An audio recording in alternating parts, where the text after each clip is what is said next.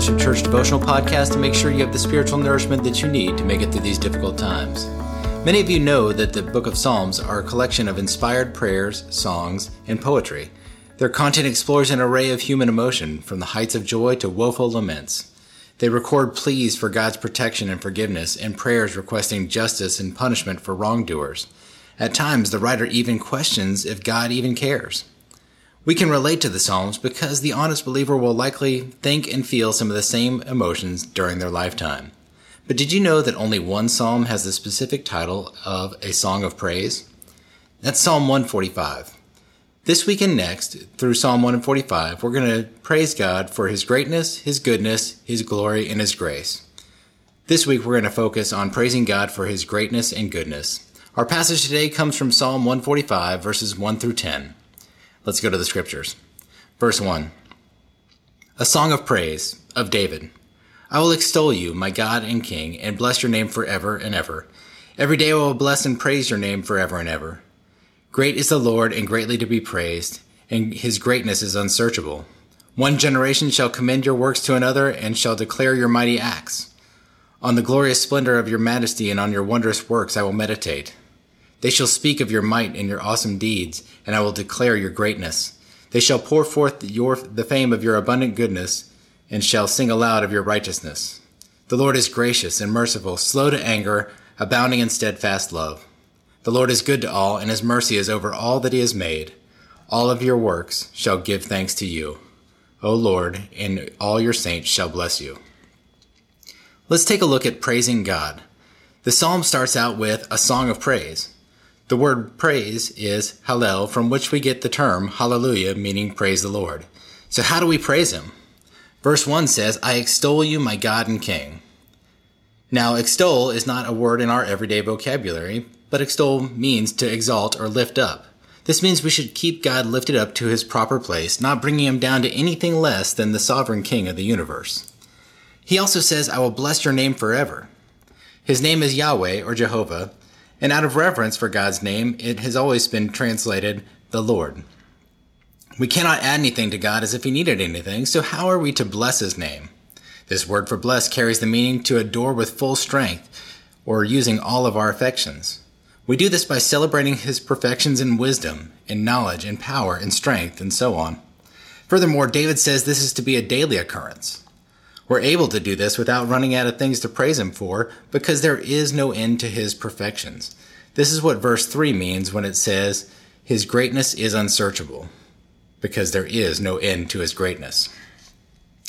This declaration of God's greatness should not be to God alone, but as verse 4 says, we should pass it on to the next generation.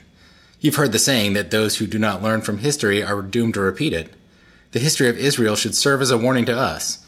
Judges 2:10 says, there arose another generation after them who did not know the Lord or the work that he had done for Israel. And this began Israel's descent into a moral and spiritual downward spiral. So how did it happen? The previous generation had failed to deliver the message. This should serve as a warning to us. We're just one generation away from becoming a godless society. So what are we to do about this? Verse 4 says, we've got to pass it on. Don't just keep this to yourself. Declare his mighty acts. What has he done in Scripture? How has walking with the Lord personally changed your life? Verse 5, do you contemplate his majesty and glory? Do you think about the works that he's done? Verse 6, how often do you talk to people about the Lord, his deeds, and his greatness? A testimony of a changed life attributed to the grace of God can be more powerful than any well-crafted sermon. As we share our testimony with others, they get to see God's work in our life, and we are blessed as we look back and remember from where God has brought us. Now, verses 7 to 10 speak of God's goodness. God is not just good. Verse 7 says he's abundantly good. He's actually perfectly good and righteous. That is morally pure and just. The world we live in was created good, but sin has ruined that. Things are no longer good and pure or just, but God is still good, holy, righteous, and just. He never changes, and for that we should praise him. Verse 8 tells us that he's gracious and merciful, slow to anger, abounding in steadfast love. This is actually a quote of the Lord's own description of himself from Exodus 34, verses 6 and 7.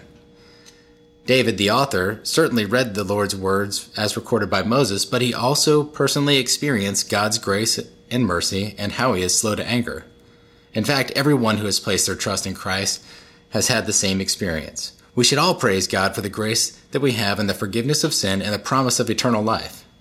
We should praise him for mercifully taking our penalty upon himself. Daily, we should praise him for being slow to anger because even though we are forgiven, we still sin. He does all of this out of his steadfast love. That's a loyal love that gives everything to those who deserve nothing. This is who God is. Verse 9 says, he is good to all, and his mercy is over all that he has made. As a result, we should give thanks and bless his name. So let's do that now. Heavenly Father, we thank you for being God. You are good, you are gracious, you are merciful. You are slow to anger and abounding in steadfast love. We've seen you at work in the pages of Scripture, and we know that you are still at work in our lives. So give us the boldness to declare this to the next generation, that they too may know you as we do. In Jesus' name we pray. Amen.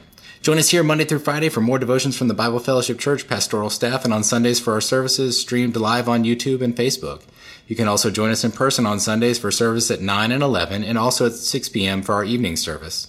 You can go to our website, www.bfcsebring.com, for the links to these services.